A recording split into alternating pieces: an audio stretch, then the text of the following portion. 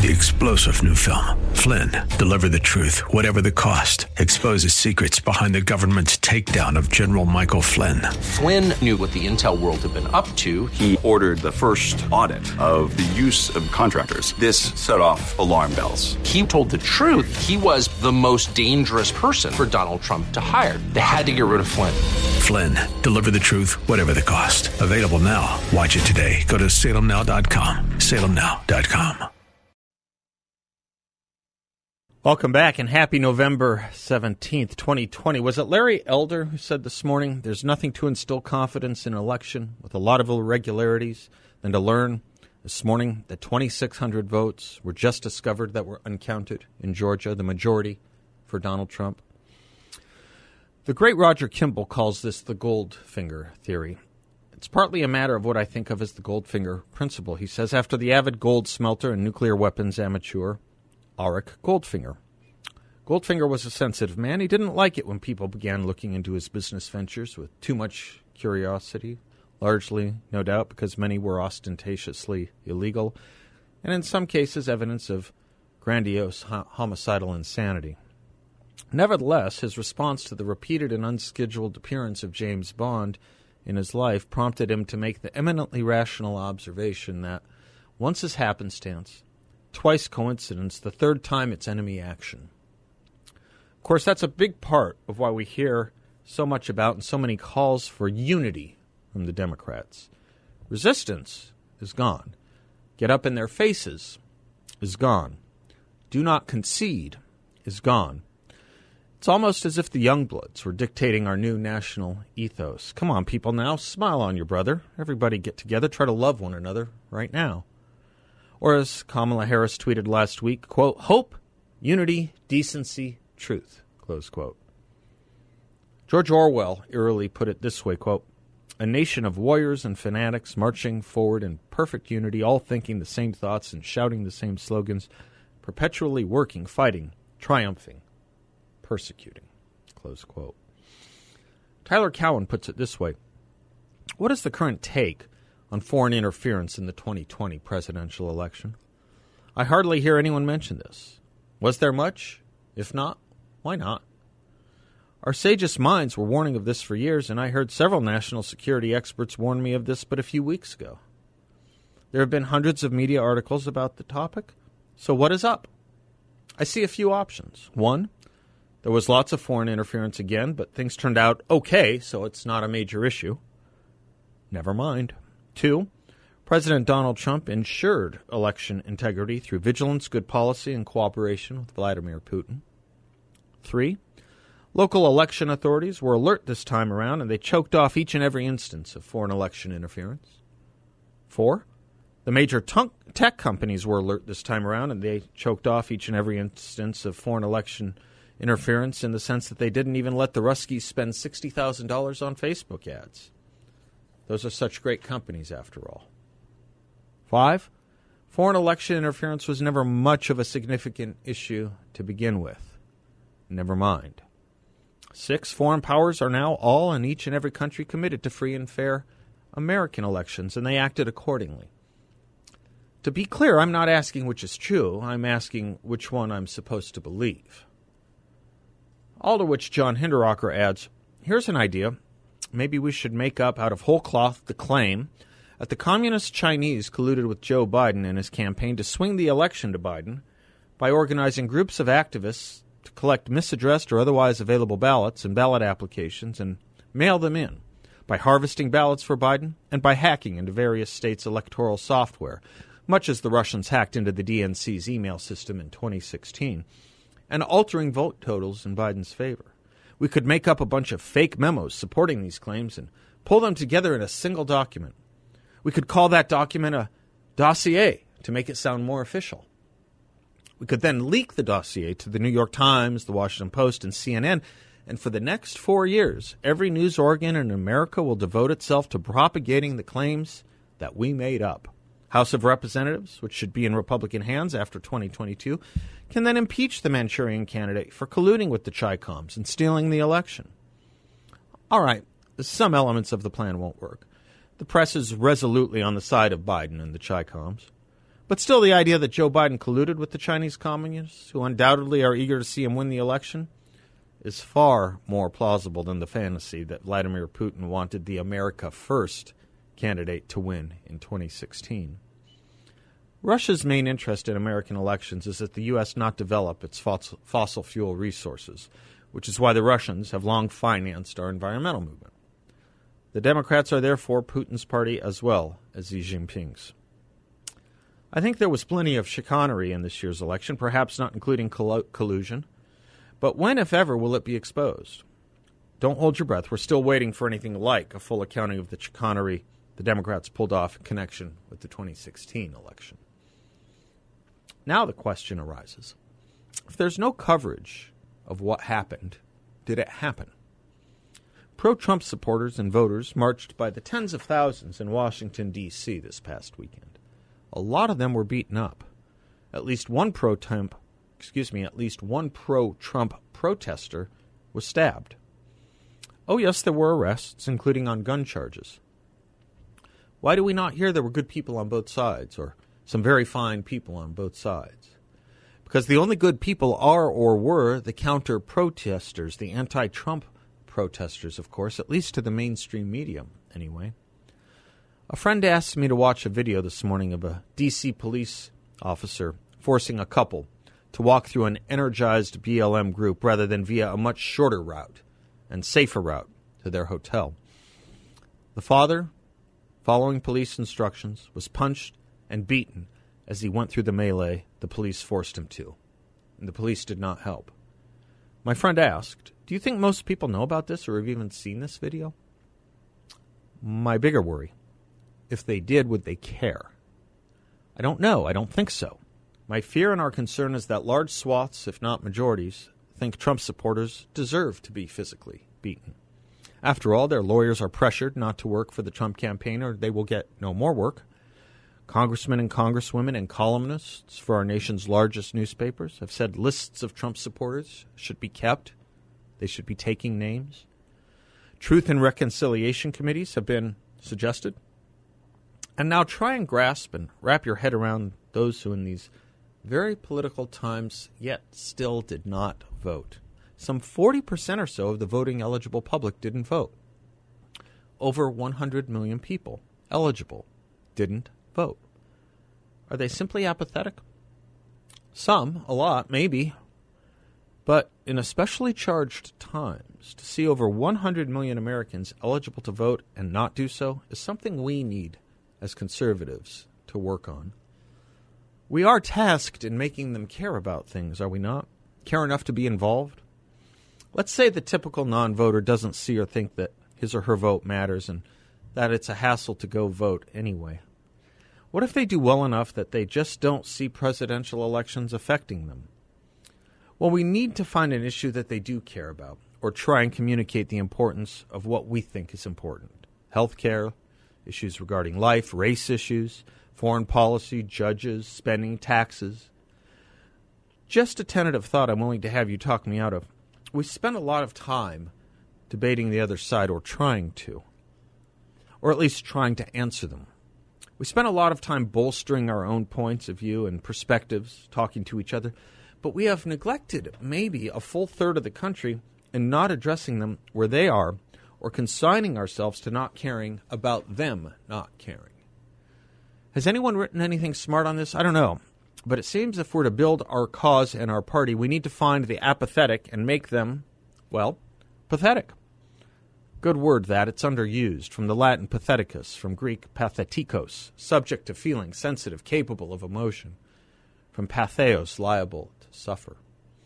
Seems we have too many among us who simply don't care or care enough about others suffering or things they might think are important to worry or suffer about. In the past, we relied on informed and caring citizens based on first children's stories and nursery rhymes and common understandings. We may not have that anymore. Asked by Brian Lamb why he wrote the Book of Virtues back in the 1990s, William Bennett answered, self-discipline, courage, compassion, faith, friendship, the other virtues. It's about the hard realities that constitute the virtues. We used to teach them in the schools. They're important for young people to learn. It's how we instill a sense of right and wrong. Virtue is about the strengthening of the character of the young to restore the notion of moral education to a respectable place in our deliberations. It seems to me if you care about the virtues, you understand there are two ways to maintain them, in the home and in the polis, or city, as the Greeks understood it. And polis is, of course, where the word politics comes from. This is what makes politics so important, to help the home and to help the city or our community. They reinforce each other. But I think too many are apathetic to all this from lack of education in all these things. It just seems to me it's our task to change that, and in so doing, perhaps adding tens and tens and tens of millions to our rolls. That's where we need to go next, it seems to me. Hard to care about fellow citizens getting beaten up for a political point of view if you don't care at all about politics or your fellow citizens, or if you do and you're miseducated in it, thinking or trained and conditioned to think that those getting beaten up deserved it, had it coming. This is why it's hard to be a conservative. We've talked about this before. It's because we have to push up against the pollutants in the national narrative, shaped by so many institutions we've spoken about for years. Their smokestacks are at the same time numbing to too many and toxic to others. We're always trying to clean the air. We have to keep at it, but we also have to reach those, until now, who have not seen a stake in it. As old Abraham Lincoln put it, it's all our territory. Let's treat it that way. I'm Seth Leibson. We'll be right back.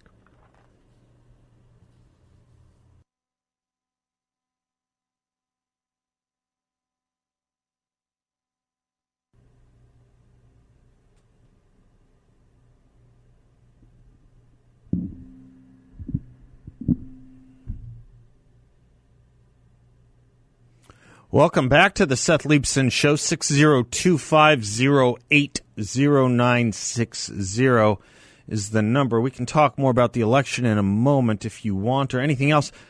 But amazing to me is how much COVID news is being propelled at us, and a renewed series of shutdowns, lockdowns, orders about Thanksgiving. Gavin Newsom said, Governor of California said, I'm a human being, I'm not perfect, I have to own that after having been found to have violated orders he's imposed on others by going to a very elite and expensive restaurant that takes several weeks, if not months, to get a reservation at. Maybe he has an in. But, hey. I think meals start at $400 without alcohol there. Meals start there at $400. Yes, he's an imperfect human who just, accidentally made a mistake and went to that restaurant above the capacity he limits others to. This is interesting to me. Front page of the Arizona Republic today. Study finds more than 1 in 10 Maricopa County residents has been infected with COVID-19. Study finds more than 1 in 10 Maricopa County residents has been infected with COVID-19. It's an incredible thing, because in Maricopa County, if you go to their health board, something like 178,000 or so cases have been reported. This means that well over, approaching 500,000, 470,000, close to 500,000 actual cases are in Maricopa County. People being infected and not knowing it, or not having symptoms. Now, this is interesting for a lot of reasons, because we have been told that there is a percent, and it might depend on the country, it might depend on the test, it might depend on the community, of people who will have COVID and never know it. And that has ranged in the area of somewhere between 10 and in some cases 80%. With this, and it's really 11%, it's like 10.7% on the serology test that they did in Maricopa County. What this means, do you realize what it means? I'll tell you what it means. You look at the Maricopa County Health Department's COVID death numbers, mortality rate, it changes the mortality rate. or the infection fatality ratio. Because, of course, you get that by looking at how many people die from how many people have it, right? And if they're operating on the assumption that there have been 177,000 cases when there really were 470,000 cases, that dramatically lowers your fatality rate, the danger of COVID to you, to a given individual. And, of course, things change with age and, immunocompromised individuals or perhaps comorbidities. But, for taking a just gross number, we've been operating in Maricopa County on the rough statement that about 2.2% of those who acquire COVID will succumb to it. With this new study, do you know what it means? It means that 2.2 goes to 0.8%, a reduction in 63%. A 63% reduction in mortality rate. Guess what the Republic story never reports? That. It just talks about the cases that we've learned about. It just tells you that we found more cases. It never mentions the one thing that you would think would be important. I would think it would be important. We'll discuss more of this with the Hallmans a little later in the show, of course. And there are some problems with the studies with the study that's been taken. But there's a lot to say about this. And some other communities have been going through the same thing as well. And we'll talk about that. Can you imagine some of the orders you're hearing? Philadelphia now has an indoor gathering ban. Governor Cuomo is now talking about limiting. Joe Biden yesterday. Is anyone going to talk about this? Boy, anytime Donald Trump said something about COVID, fact checks all over the place. All over the place. Usually in one direction. And Twitter labels. Joe Biden says yesterday, if everyone just wore this mask, and he's holding it up as he waves it around and puts it back on the podium and holds it and then coughs into his hand, not masked himself, and holds it and coughs into his other hand and then holds it again and plays around with it, waving in there. He says if everyone just wore one of these, we could save 100,000 lives by January 21st. This is in no way possible or credible. First of all, look at the surveys of people who say they wear masks most of the time or where they're supposed to. Second of all, the one who's talking about imposing mask mandates, showing us exactly what not to do with a mask, exactly how to get germs on and make your mask ineffective, or even perhaps, what would be the word I want, not necessarily toxic, but unhealthy for you to wear at a minimum. Anyone see any fact checks on that? Anywhere? I saw none. I did see the softball questions he was asked. And I did see him talking about restricting Thanksgiving gatherings to no more than 10. Is this what we're coming to now? Is this what we've come to? I hope not. Rudy Giuliani's in Pennsylvania arguing a case for the Trump campaign there. We'll see what comes of that. Others have been dismissed. There's a few still alive. We're trying to keep up with all of it, and I have more to say about that, and we will. 625080960. We'll be right back.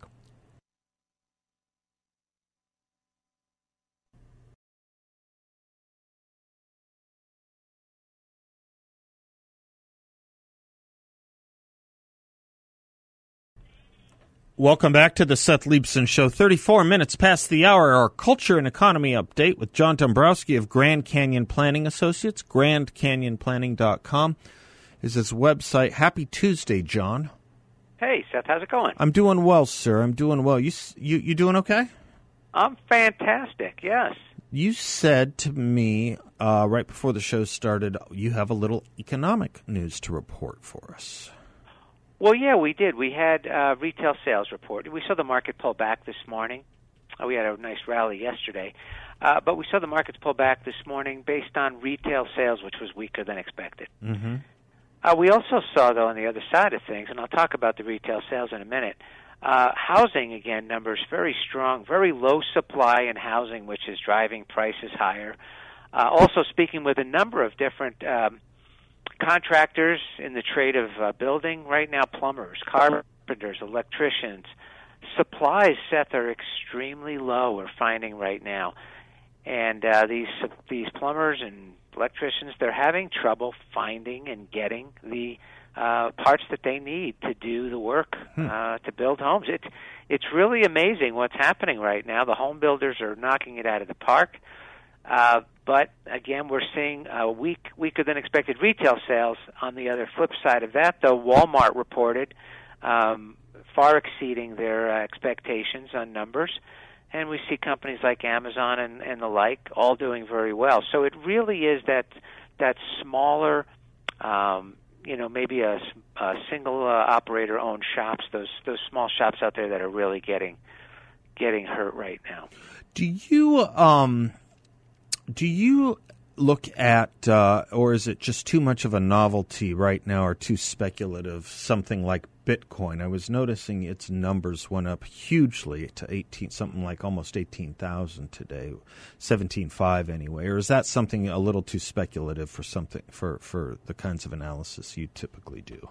Well, the cryptocurrencies are an unusual arena for investing. Okay. I would say, and if you are going to invest in those, just be aware that those are going to be extremely volatile. I'm not, giving advice that you should or shouldn't have them in your portfolio. I'm just saying you need to be very cautious and careful and understand the risks in any investment that you would, of course, put your money in. But those can be extremely volatile. If you look at the charts on Bitcoin, you'll see the tremendous swings that has had over the years. Mm-hmm. So, but there seems to be more and more interest in them. So it's going to be interesting to plot along when it rises and when it falls, given certain news and certain conditions, I think. You bet. Joe Biden was talking about yesterday, meeting with the heads of several big companies, Microsoft, The Gap, Target, General Motors, our friends at Issues and Insights who came from Investors Business Daily. They were saying maybe those aren't the businesses he should have been meeting with. The Gap closed 230 stores last year. GM sales have been steadily declining. Microsoft's glory days might be in the past. If it's an indication of what he thinks of as the great American corporation, maybe he should think again. Well, yeah, I mean, he's using them as advisors, and he's apparently was excited to speak with them today. President Trump has been doing that, obviously, throughout his whole term, trying to get, some understanding from these large corporations to see if, they could work together to create jobs.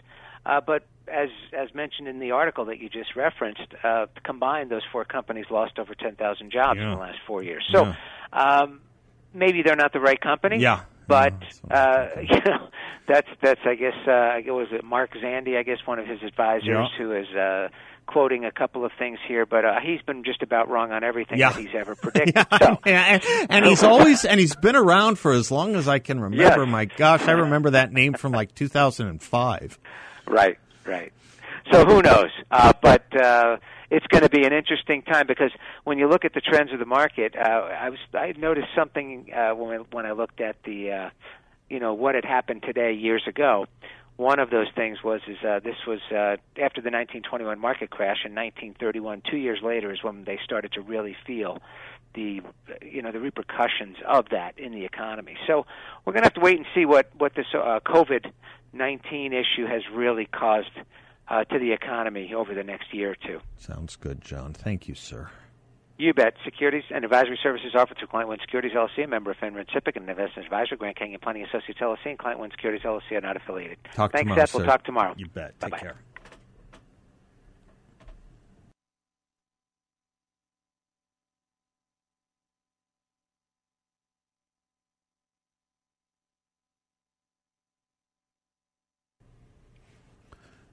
Warren Zevon, such an interesting story, interesting life, and interesting end. Anyway, we can talk about that another time. Bill is always interesting to me, my producer. I saw something in the refrigerator you probably didn't intend for me to see, because you stock that refrigerator and freezer pretty well up, don't you? I have never seen you eat protein, and yet there I saw some chicken in there. Yes, Your chicken. Yeah, you do. I saw it. I don't remember if they were nuggets or cutlets or something, but there was chicken in there. Yeah. Well, I think it's yours. Anyway,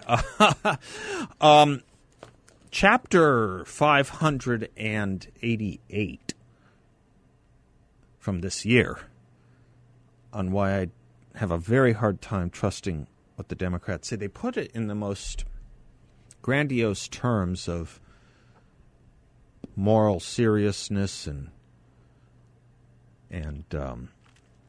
indignation when they talk about what the Republicans are up to. And Barack Obama was interviewed by Scott Pelley on 60 Minutes on Sunday. Of course, Barack Obama is so much more prominent now that he has a book out. And he was asked about some of Donald Trump's voter fraud claims. And Obama said this, quote, "It is one more step in delegitimizing not just the incoming Biden administration, but democracy generally.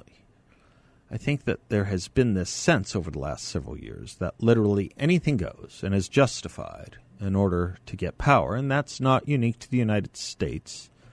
There are strong men and dictators around the world who think that I can do anything to stay in power. I can kill people.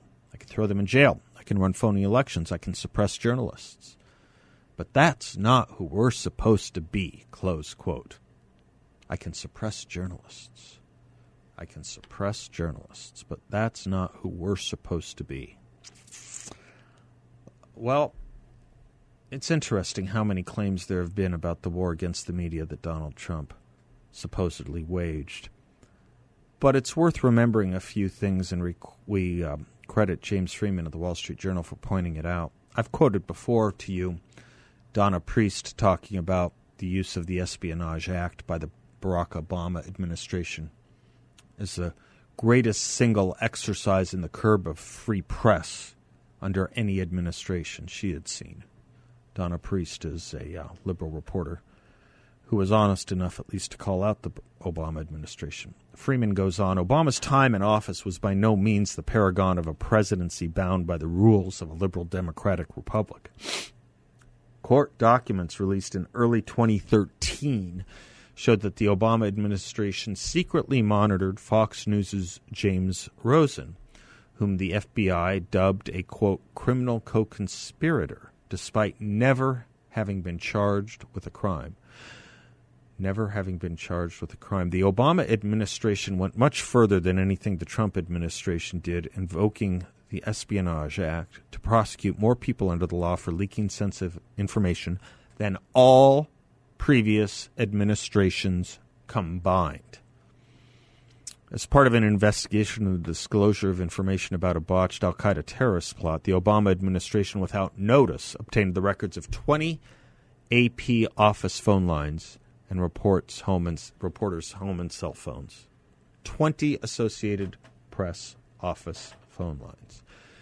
Also, in Obama's second term, the Justice Department secretly obtained 2 months of telephone records of reporters and editors for the AP in what the News Cooperative's top executives called, quote, massive and unprecedented intrusion into how the news organizations gather their news. Speaking of massive, unprecedented intrusions and attempts to delegitimize a presidential administration, 4 years ago this month, Freeman reminds us that the Obama FBI fired Christopher Steele as a confidential source for cause, learned new reasons to doubt his reports, and also learned that he was working on behalf of the Hillary Clinton campaign, yet still continued to promote his bogus claims of Russian collusion. The Obama administration never came clean on this. Never. Never. And neither did CBS News. There's been a lot of focus on today's hearings, with where I gather more and more people are getting their news outside of talk radio, but on social media. So you had Jack Dorsey and Mark Zuckerberg in front of the Senate Judiciary today. And Dorsey's an interestingly weird cat, if you ever watch him. There's something very odd about him beyond his look. his responses are very odd. He was asked about Twitter censoring the story about Hunter Biden and his laptops, New York Post. Dorsey just said, yes, no, it was a mistake and we admitted to it. That's all? It was just a mistake and we admitted to it? It was a mistake and we admitted to it. But Lindsey Graham had a good point. He said if they are not a publisher and editor, why did they take it upon themselves to refuse to publish and indeed engage in editing the New York Post itself? Of course they're editors and publishers. And by the way they put designations on conservative posts, or for that matter, even the president, of course they're publishers and editors. One of the important things about keeping the Senate will be the import of keeping the pressure on Facebook and Twitter.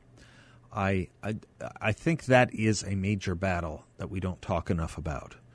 I think it's a major battle that we don't talk enough about, especially when you think about this past election and how much it was used. I go back to that what I said in my monologue about how it was alleged that Facebook was used by the Russians to put Donald Trump in power.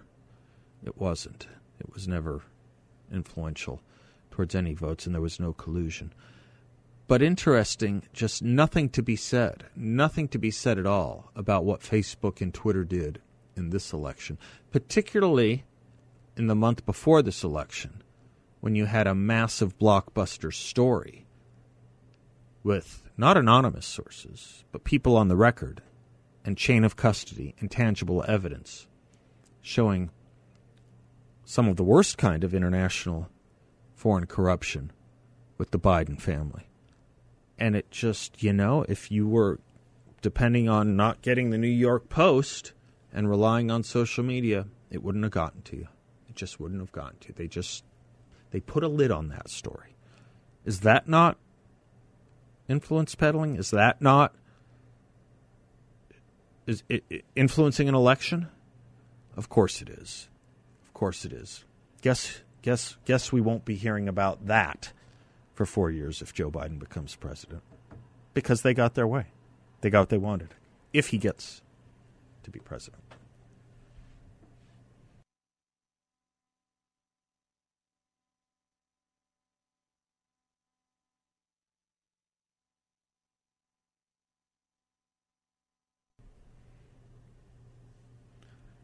As long as we're talking about the media, I'm sure they're very self-satisfied and happy over the narrative about COVID that they've been able to encrust, burn in amber into the public's mind, namely the Joe Biden and Kamala Harris talking point that the United States was doing so much worse than the rest of the world. As Paul Mirengoff points out, that was their talking point, and it's false. It's just false. The U.S. has fared about the same health-wise in the pandemic as the nations it makes the most sense to compare the United States to. European countries, for example, with relatively large populations in big cities, whose reporting can be trusted, and that have substantial contacts with China. In the U.S., deaths per capita from the virus stand now at about 763 per million. That number is considerably lower than Spain's at 891. It's lower than, though comparable, to the UK's and Italy's. France has fared a little bit better so far.